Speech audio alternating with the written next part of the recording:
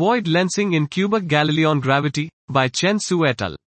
Weak lensing studies via cosmic voids are a promising probe of modified gravity, mg.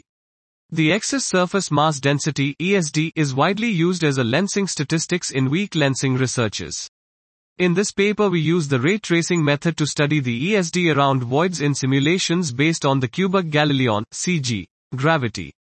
With the compilation of n-body simulation and ray tracing method, changes on the structure formation and deflection angle resulting from mg can both be considered, making the extraction of lensing signals more realistic. We find good agreements between the measurement and theoretical prediction of ESD for CG gravity.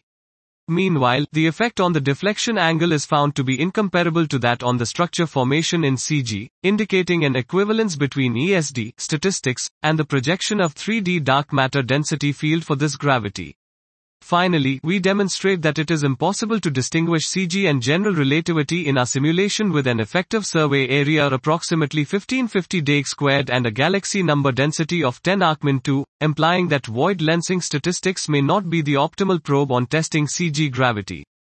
The methodology employed in this paper that combines n-body simulation and ray tracing method can be a robust way to measure the lensing signals from simulations based on the MGs, and especially on that who significantly modifies the deflection angle. This was Void Lensing in Cubic Galileon Gravity, by Chen Su et al.